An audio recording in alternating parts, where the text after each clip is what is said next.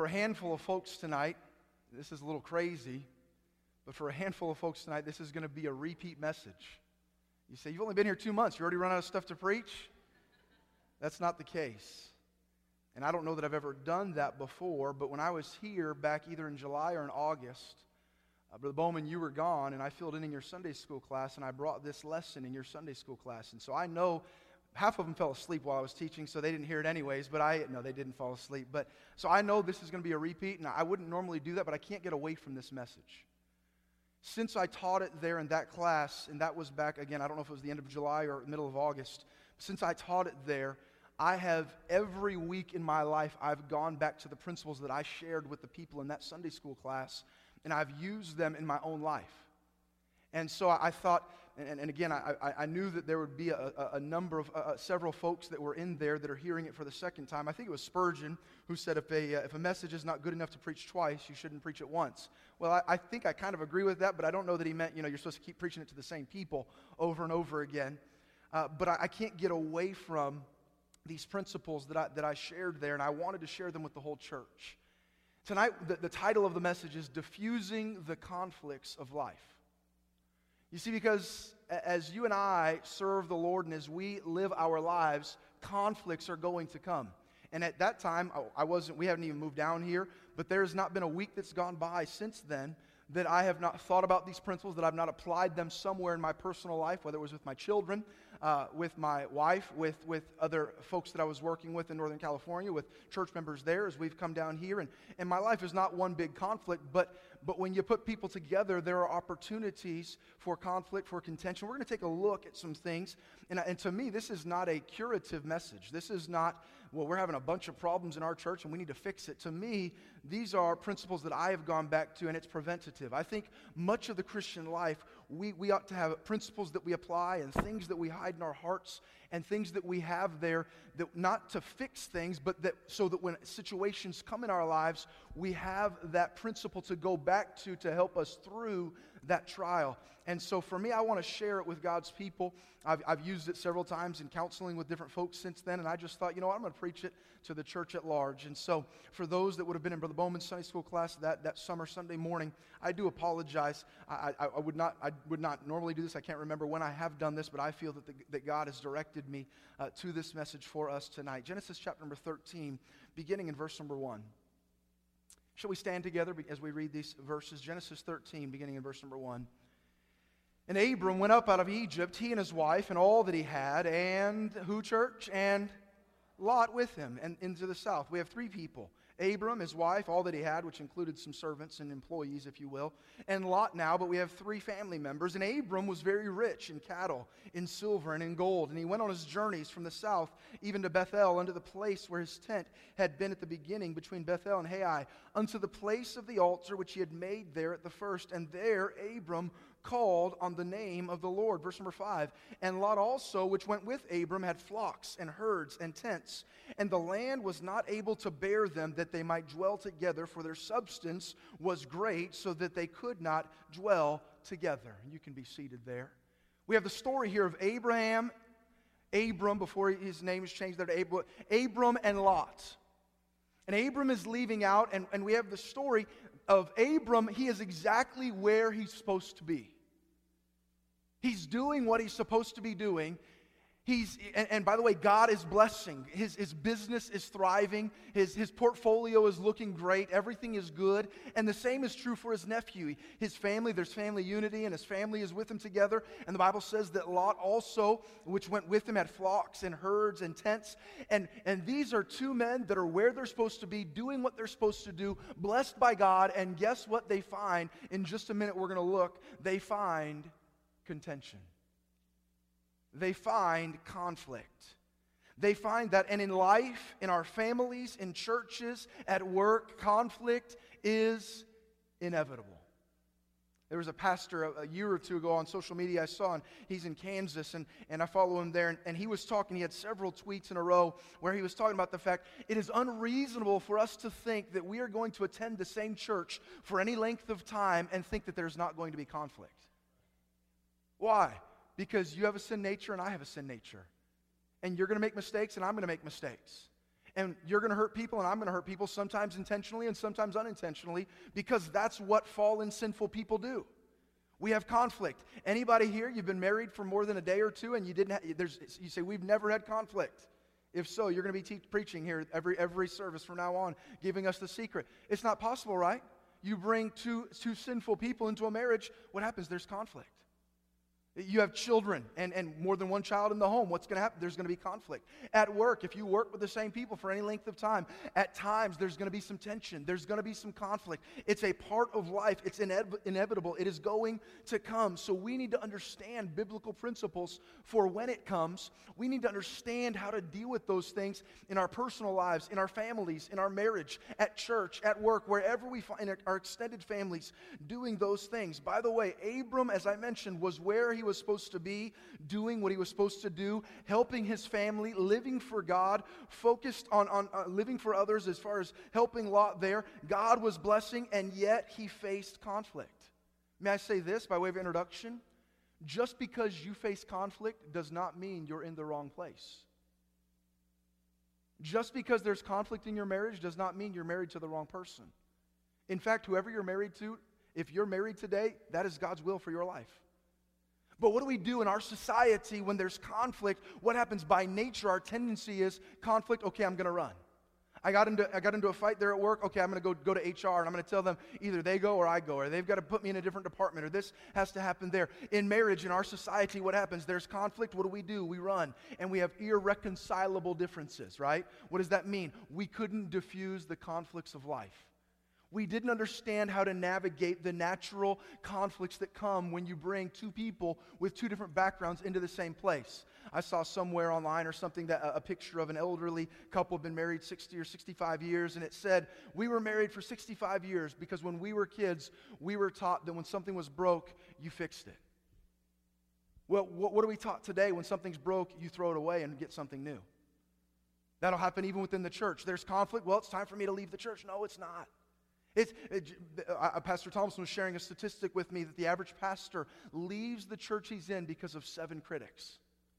7 people that are against him, and what happens? Because because human nature, but we don't understand how to biblically navigate through the natural conflicts of life. What happens? All of a sudden, when we face a little opposition, our tendency is to run, or we convince ourselves, I'm not in the right place because conflict came.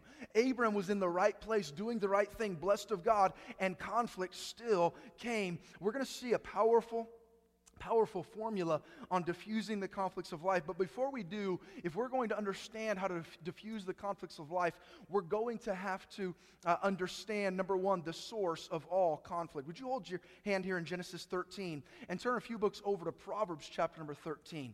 Hold your hand in Genesis 13, and then we'll come back to Genesis 13, and we'll stay in Genesis 13 the entire time. But if we're going to be able to diffuse the conflicts of life, we must understand biblically the source of all conflict. Proverbs chapter number 13. If you're there this evening, would you say amen? If you're not there, just say amen when you get there. We'll find out who's the slowest one to turn on the sword drills there. Yep, Miss Katie right down here just got there. All right, we can start now. Proverbs 13. Would you read verse number 10 aloud with me tonight? Proverbs 13:10. Ready? Begin. Only with the well-advised is wisdom. What did it say there? Only by what, church? Pride cometh contention. You have conflict in your marriage? Guess where it came from? Pride. She didn't treat me the way I deserve to be treated. I've asked him over and over and over again, and he didn't. And what is that? We believe we deserve something out of the relationship. We believe that we deserve something and we ought to have. And so the answer to conflict is to humble ourselves. The answer to restore that relationship is to humble ourselves. Isn't that what the Bible says about Christ? How did he restore all of mankind? How did he pay the price for our sins? The Bible says that he took upon himself, he humbled himself and took upon himself the form of a servant. Oh, but you don't understand what they did to me. Oh, we don't understand what we did to Christ. And yet he still loved us. Oh, there was no contention and conflict on Christ's end toward us. Why? Because there was no pride. Christ said, he said, Father, forgive them, for they know not what they do. It was impossible to have a two-sided conflict with Christ because he had no pride. And so he humbled himself, took upon himself the form of a servant, and by doing that, he was able to restore and offer at least restoration to all mankind. And when we then humble ourselves, we can be reunited, and every transgression can be forgiven. Every wrong can be righted. Why? Because Christ was willing to humble himself. But in your life and in mine, if we're going to diffuse the conflicts of life, we must first understand the source of all conflict. When you face conflict, and when I face conflict, when there's tension at work, and when there's tension in the home, and when there's tension at God's house, and when there's tension with the extended family, it's because when there's tension online on your social media, it's because you believe that you are owed something and somebody has done you wrong, and you're allowing pride to creep up in your heart. Well, my boss didn't recognize me for this. Well, they pass over me for that, and they gave the promotion to that person who didn't deserve it. Well, I should have had that. And over at the church there, they treated my kids like this in the nursery, and they didn't let me sing the solo, and they didn't, and whatever the case may be. And by the way, they never let me sing the solo either. And I kind of want to sing them every now and again, but I've never been able. I've sung one solo in my life when I was in Bible college, in College Chapel. It was unbelievable. And I don't know if that's good or bad, but it was unbelievable. And they never asked me again, so you can take it for how it really was.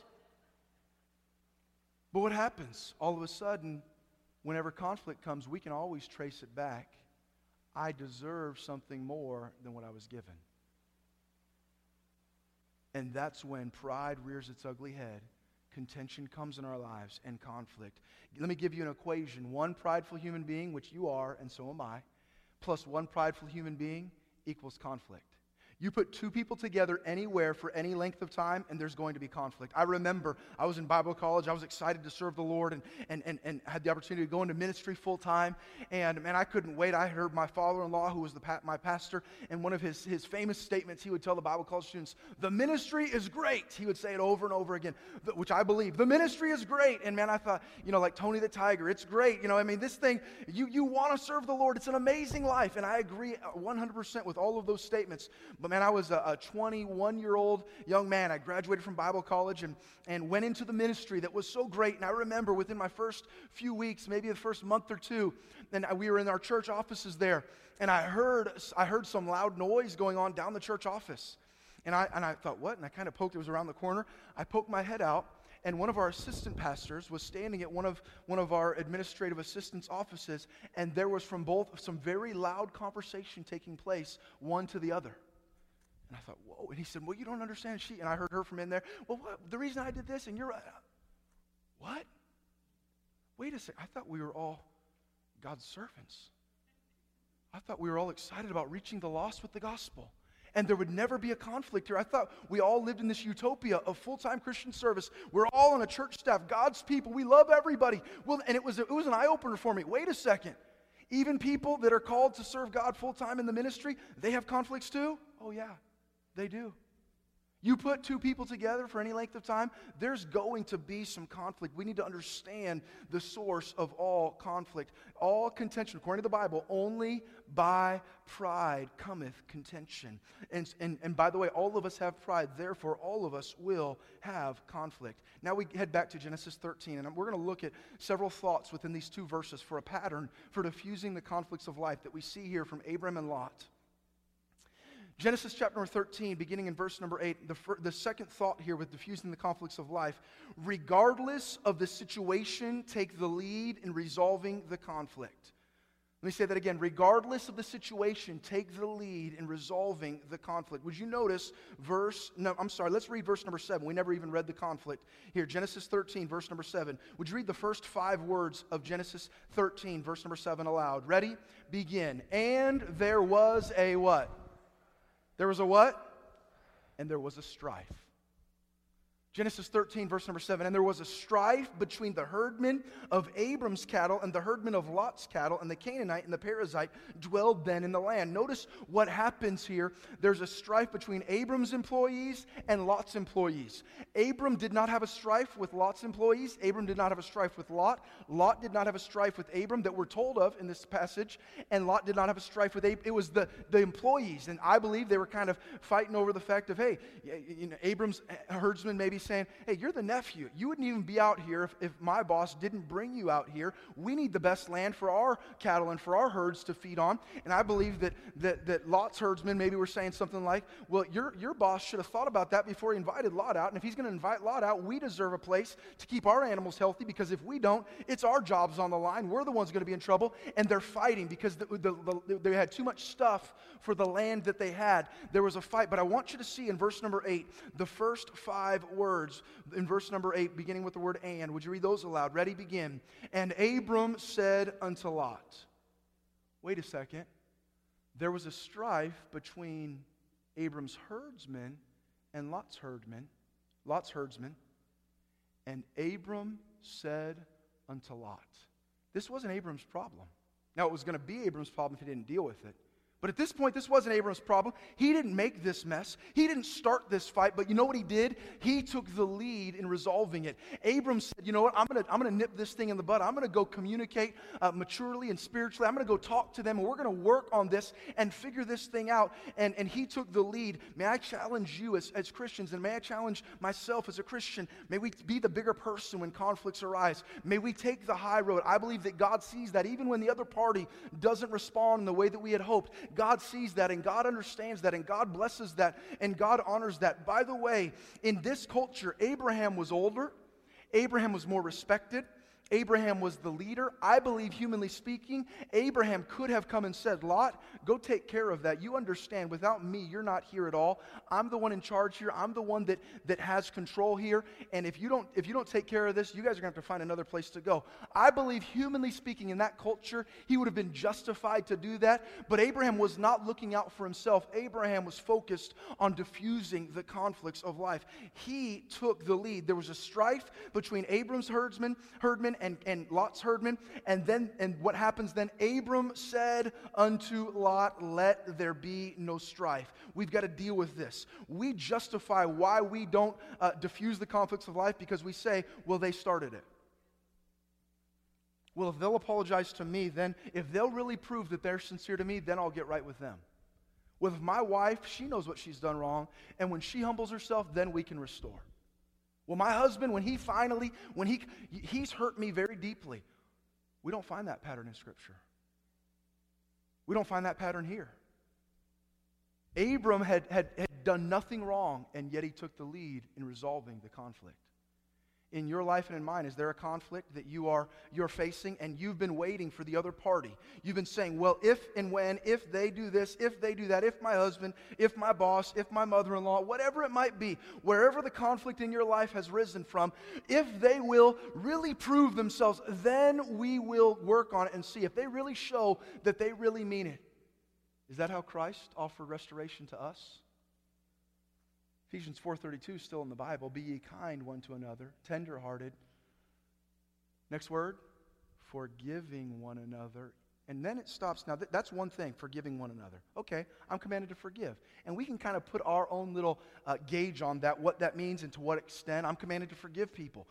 But everybody would understand if I didn't forgive this guy for what he did here.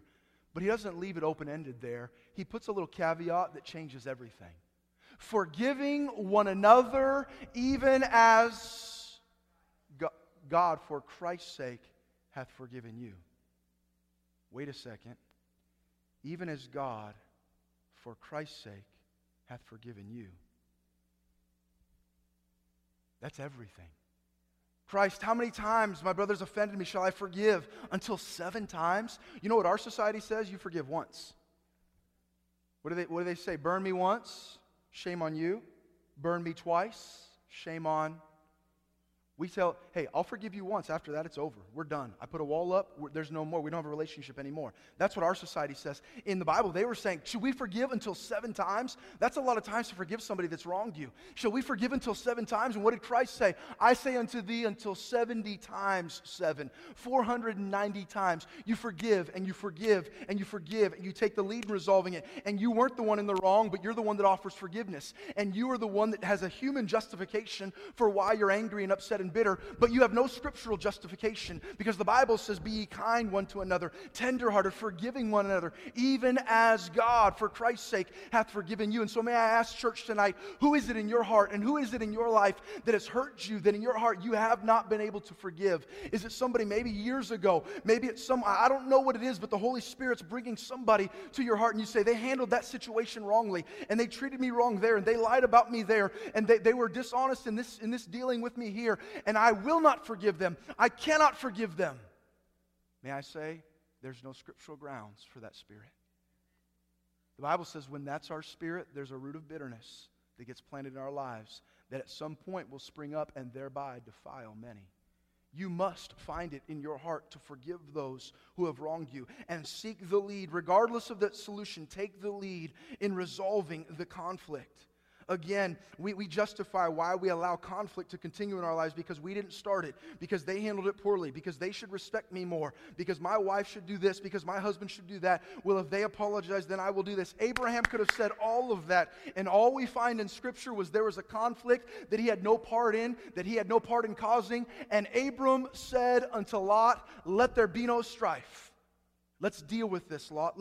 I can't live in conflict with my brother, with my nephew, with my family, with my friends. So we need to take the lead. Number 3. So I said, number 1, understand the source of all conflict. Number 2, regardless of the situation, take the lead in resolving the conflict. Number 3, deal with the situation directly. Would you notice again the first 5 words of verse number 8? Would you read those? Ready? Begin. And Abram said to Lot's herdsmen. Do we find that? He came and said, hey guys, what's going on here? My employees are telling me you're giving them a hard time. You know. He could have gone and tried to manipulate the situation to resolve the conflict. We don't find that. Abram said to Lot, hey Lot, we're going to deal with this maturely. I'm not going to go behind your back and try to get other people against you and get everyone on my side. We do that sometimes with our children, don't we? Well, you tell your mother if she's ready to come back, then we'll deal with this. Children don't need to be a part of our conflict. Well, you tell your father, I'm not talking to him until he comes, and deal with it directly. That's playground stuff. Hey, you go tell him I'll be his best friend if. You go tell him that you go over. Can you believe what they did in the kickball game?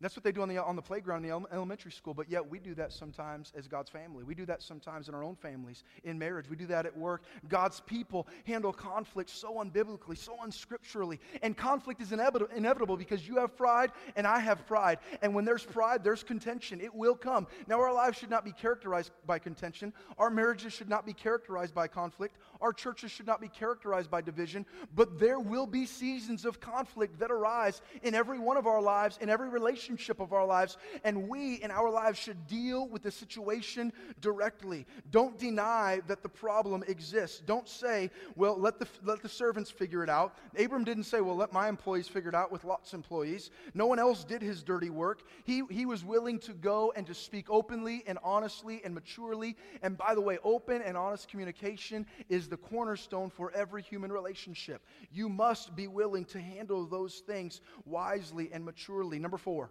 You're listening well. Number 4. This is a big one in diffusing the conflicts of life. Seek resolution, not victory. This is huge. This is hard. Notice verse number 8. And Abram said unto Lot, let there be no what, church? Let there be no what? Strife, I pray thee, between me and thee, and between my herdmen and thy herdmen, for we be brethren. What did he say? When he came to him, he didn't talk anything about the ramifications of their conflict. He didn't come to them with any kind of ammunition. Here's why I'm in the right. Here's why your herdmen are in the wrong. And here's why you need to come to my side on this resolution. He sought resolution, not victory. Abraham did not care when he came to this conflict. He did not care what it looked like on the end as long as what it looked like was the relationship was restored. That's what Abram cared about. That's what his priority was. His whole goal when he came, let there be no strife. He got it out in the open. You don't see him in Scripture. You don't see him talking about, now you know there's been a problem and you know your guys were in the wrong. He didn't start building his case. God didn't call us to be the prosecutor or the defense attorney. God called us to restore. That's what the Christian is supposed to do. We need to seek resolution, not victory. We need to understand that I don't care what that ends up meaning for me as long as we restore. That's what Abraham said here. Let there be no strife. His entire goal was that there was no strife when they were done talking. And we find out later, he didn't care what that meant for his business. He didn't care what that meant for his cattle. He didn't care what that meant for his employees. He didn't care what that meant for him. All he cared about was, Lot, let there be no strife. And he said, let there be no strife between me and thee. Now, there wasn't any yet. But Abraham was smart enough to understand that if this conflict wasn't dealt with biblically, there was going to be conflict between him and Lot. And he was going to deal with it directly and deal with it quickly and get it taken care of before it festered. Don't we do that sometimes? We allow things to fester and bitterness to grow and this big angry monster, and then we just explode and we destroy relationships and we burn bridges and we do these things that hurt the body of Christ and hurt families and hurt we quit and lose jobs. I tell my boss off and I'm out of there. And what happened? Because we didn't deal with things biblically and spiritually and maturely. And many times we come for resolution. We don't come for resolution, though. We think we're going to take the lead in resolving it, but we come for victory, not resolution. Now, I'm willing to address you directly as long as you see my side, and when we're done, you agree with my side, and when we're done, I get the resolution I want. That's how we deal with conflict very often. That's not what Abram said. Abram said, let there be no strife. I don't care what it means. I don't want us to have conflict. I don't want us to have contention. I don't want us to have that. The Bible says a soft answer turneth away wrath. Instead of coming to the conflict with your spouse or with your mate or whoever, your boss, whatever it might be, with your children, and trying to, now you did this and you did that and you did this, and let me lay out my case and the exhibit 3.4 AB and in the evidence pile here, and here's what happened there, and back in 1942, remember when you did that at Christmas, and remember this happened there. Instead of laying it all out, hey babe, I feel like there's some problems. Let there be no strife between me and thee. Hey pastor, there's something that's been bothering me. Let there be no strife. Hey, church member, let there be no strife. Hey, brother, sister, you fill in the blank. Seek resolution, not victory. Abram's a great, great example of that. Number five. The fifth thought here from this passage. If you want to diffuse the conflicts of life biblically, number 5, let them know the relationship is more important than the reason for contention. Let them know that the relationship is more important than the reason for contention. Would you look at the last 4 words of verse number 8? Begin with the word for. The last 4 words there. Would you read those aloud? Ready? Begin. For we be... Lot, I've got one goal in this conversation. Let there be no strife between us. Let there be no strife between our employees. Let there be no strife between our businesses. Why? For we be brethren. Our relationship is more important than the cause for our contention. Our relationship is more important than my business success. Our relationship is more important than where my cattle graze. You matter to me. And when you approach somebody with that mindset, you'll be amazed how conflicts can disappear. If you'll approach somebody and say, hey, I want you to know that I feel like there's been a conflict, and I want you to know my whole goal here, let's talk this thing out. My whole goal is that there's no strife. And I want you to know our relationship is more important than whatever it is we're fighting about. And I'm willing to let go of that so that we can have biblical restoration. That's exactly what the Apostle Paul, I'm sorry, not the Apostle Paul, I preached about him this morning. That's exactly what Abram, got my testaments mixed up here. That's exactly what Abram did right here. But you know what we do?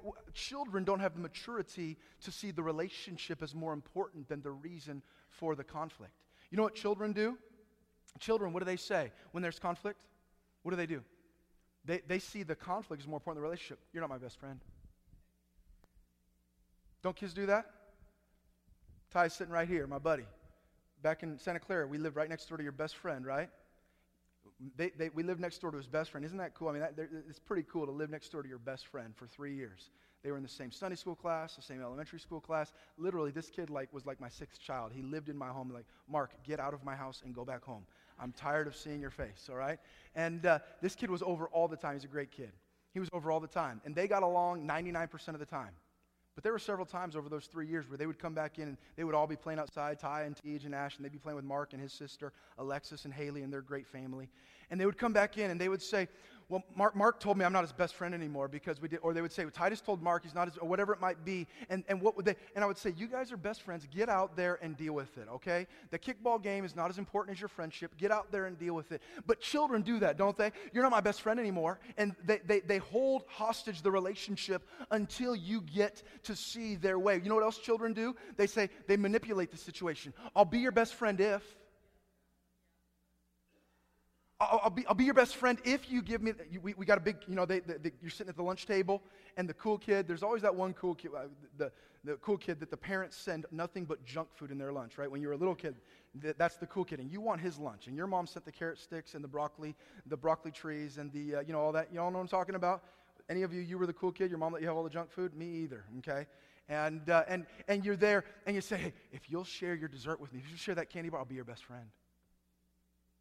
Don't they do that? We don't say it that way, but we do the same thing. Oh, we can stay friends if you see everything my way.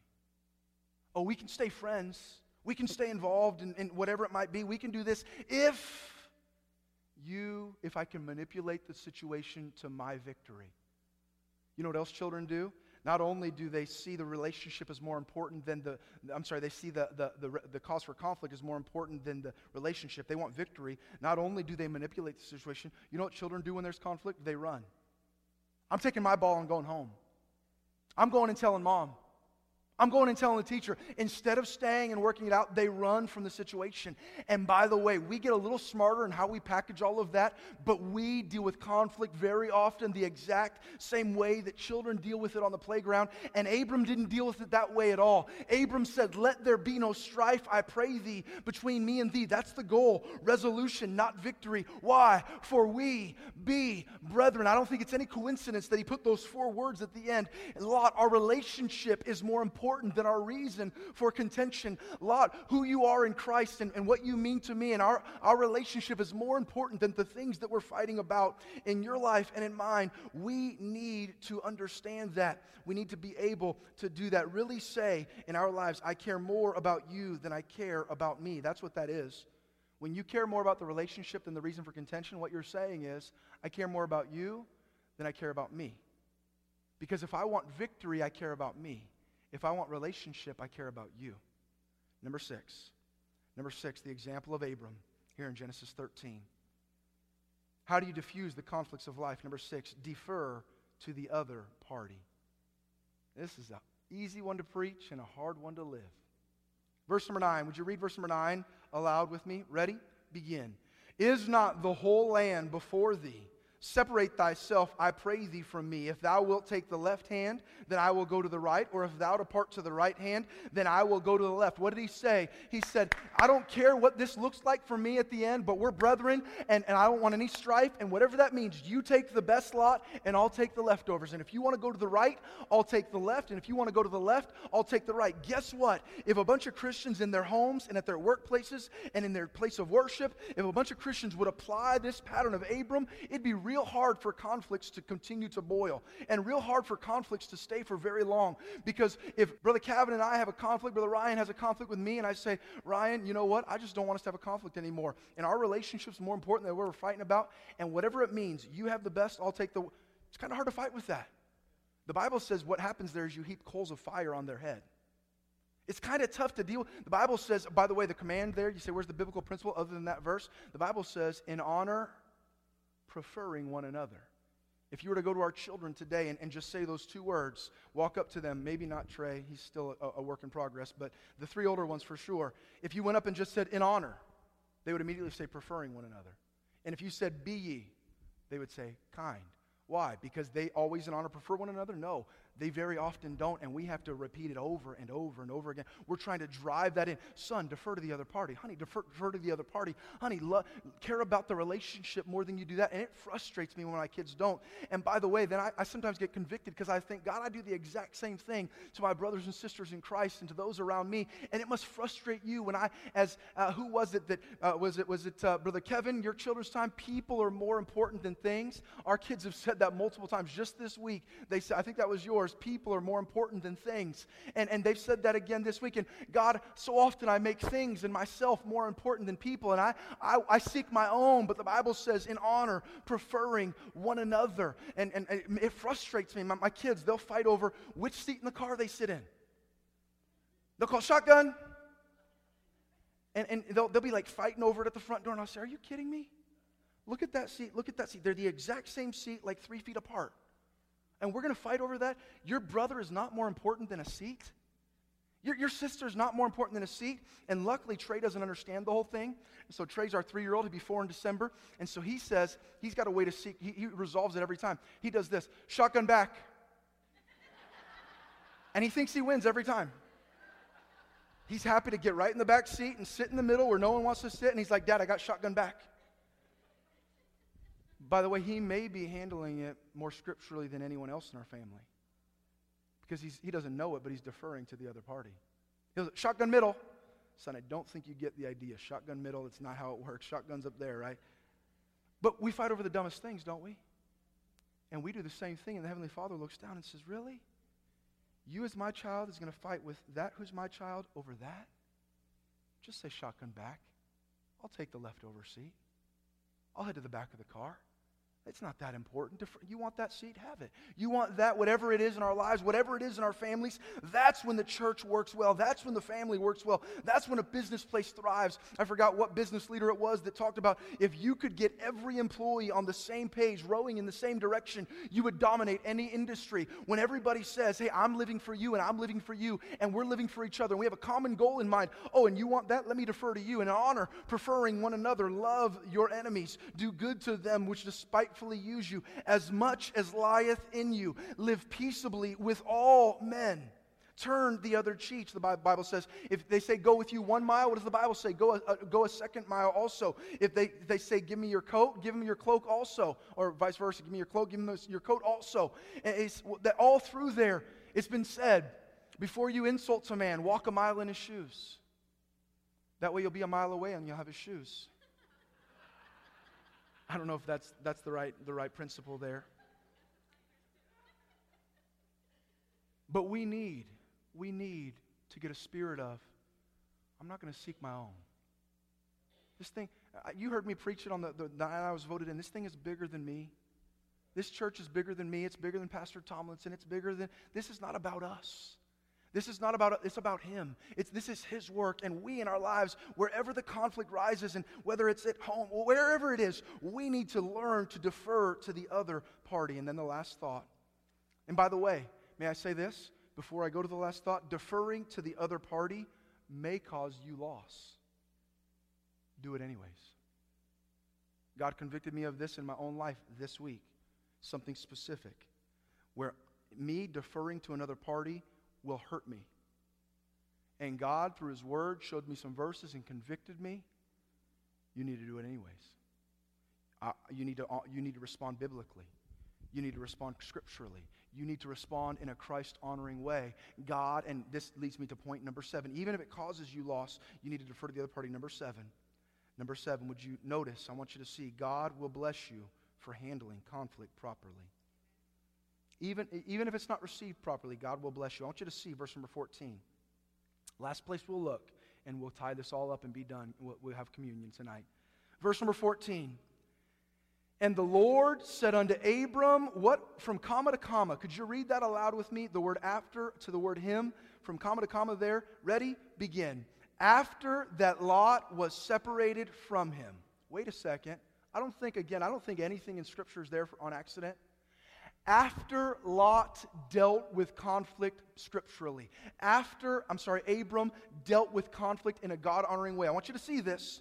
And the Lord said unto Abram, after that Lot was separated from him, lift up now thine eyes, and look from the place where thou art northward and southward, and eastward and westward, for all the land which thou seest, to thee will I give it, and to thy seed forever. And I will make thy seed as the dust of the earth, so that if a man can number the dust of the earth, then shall thy seed also be numbered. Arise, walk through the land in the length of it, in the breadth of it, for I will give it unto thee. Then Abram removed his tent and came and dwelt in the plain of Mamre, which is in Hebron, and built there an altar unto the Lord. What happened? Abram came and said, you want the left, I'll take the right. You want the right, I'll take the left. You want the best, I'll take the leftovers. And God said, now that you've handled that conflict that way, Abram, look there and look there and look there and look there. Everywhere that you look, you can have it. I'm going to bless you far greater than you ever would have imagined, because you humbled yourself, because you deferred to the other party, because you saw the relationship as more important than the reason for contention. And God, I believe the same thing will happen in your marriage and in mine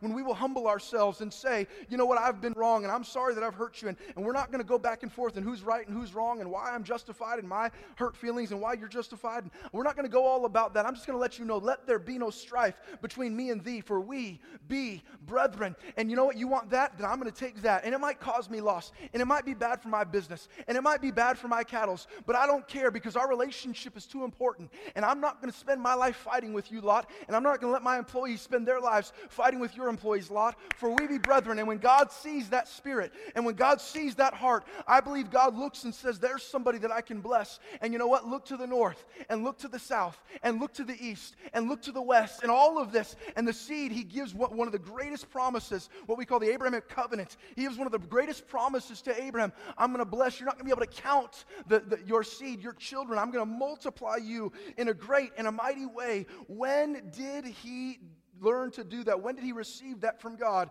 This all happened after he handled the conflict well. By the way, we also see the effects of approaching conflict resolution with a selfish interest. Lot. Again, I'm not trying to be too hard on Lot. I think maybe he should have responded what Abram said, take the right, I'll take the left. He should have said, no, sir, you take whatever you want. Instead, he said, oh, well-watered plains. Oh, what's best for me? Oh, man, I can really work this relationship to really help me out. I can get the best out of this deal. We know the end of the story with Lot. He sure didn't get the best end of that deal. I believe one of the reasons he didn't handle the conflict correctly. He approached it with a selfish interest. Let me get the best out of this for myself. It's foolish to think that you can be around any person, whether it's in marriage, at work, in family, at church, for any length of time, without conflict. Conflict is inevitable. Ignoring it will not make it disappear. If you don't deal with it, it's like an infection. It'll fester.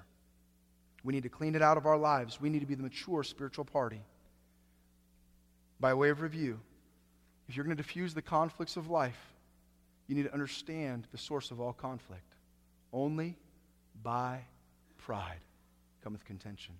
Number 2, regardless of the situation, take the lead. And Abram said unto Lot. Number 3, deal with the situation directly. And Abram said unto Lot, not to anybody else. No third party involved doing his dirty work. Number 4, seek resolution, not victory. Number 5, let them know the relationship is more important than the reason for contention. Number 6, defer to the other party. Number 7, God will bless you for handling conflict properly. I don't know why I felt that God would have me to repeat this message. It's not that I know of a ton of conflict. This church is one of the sweetest spirits of a church I've ever been in, whether I've preached or visited or anything. It's a wonderful place. I don't know all about your home situations. I don't know why God led me here. But I do know, since I taught it in July or August, there hasn't been a week gone by that I haven't been brought back to some of these principles in my own life, dealing with conflict biblically. And I hope that something that was said tonight was a help to the body of Christ. Every head bowed and every eye closed.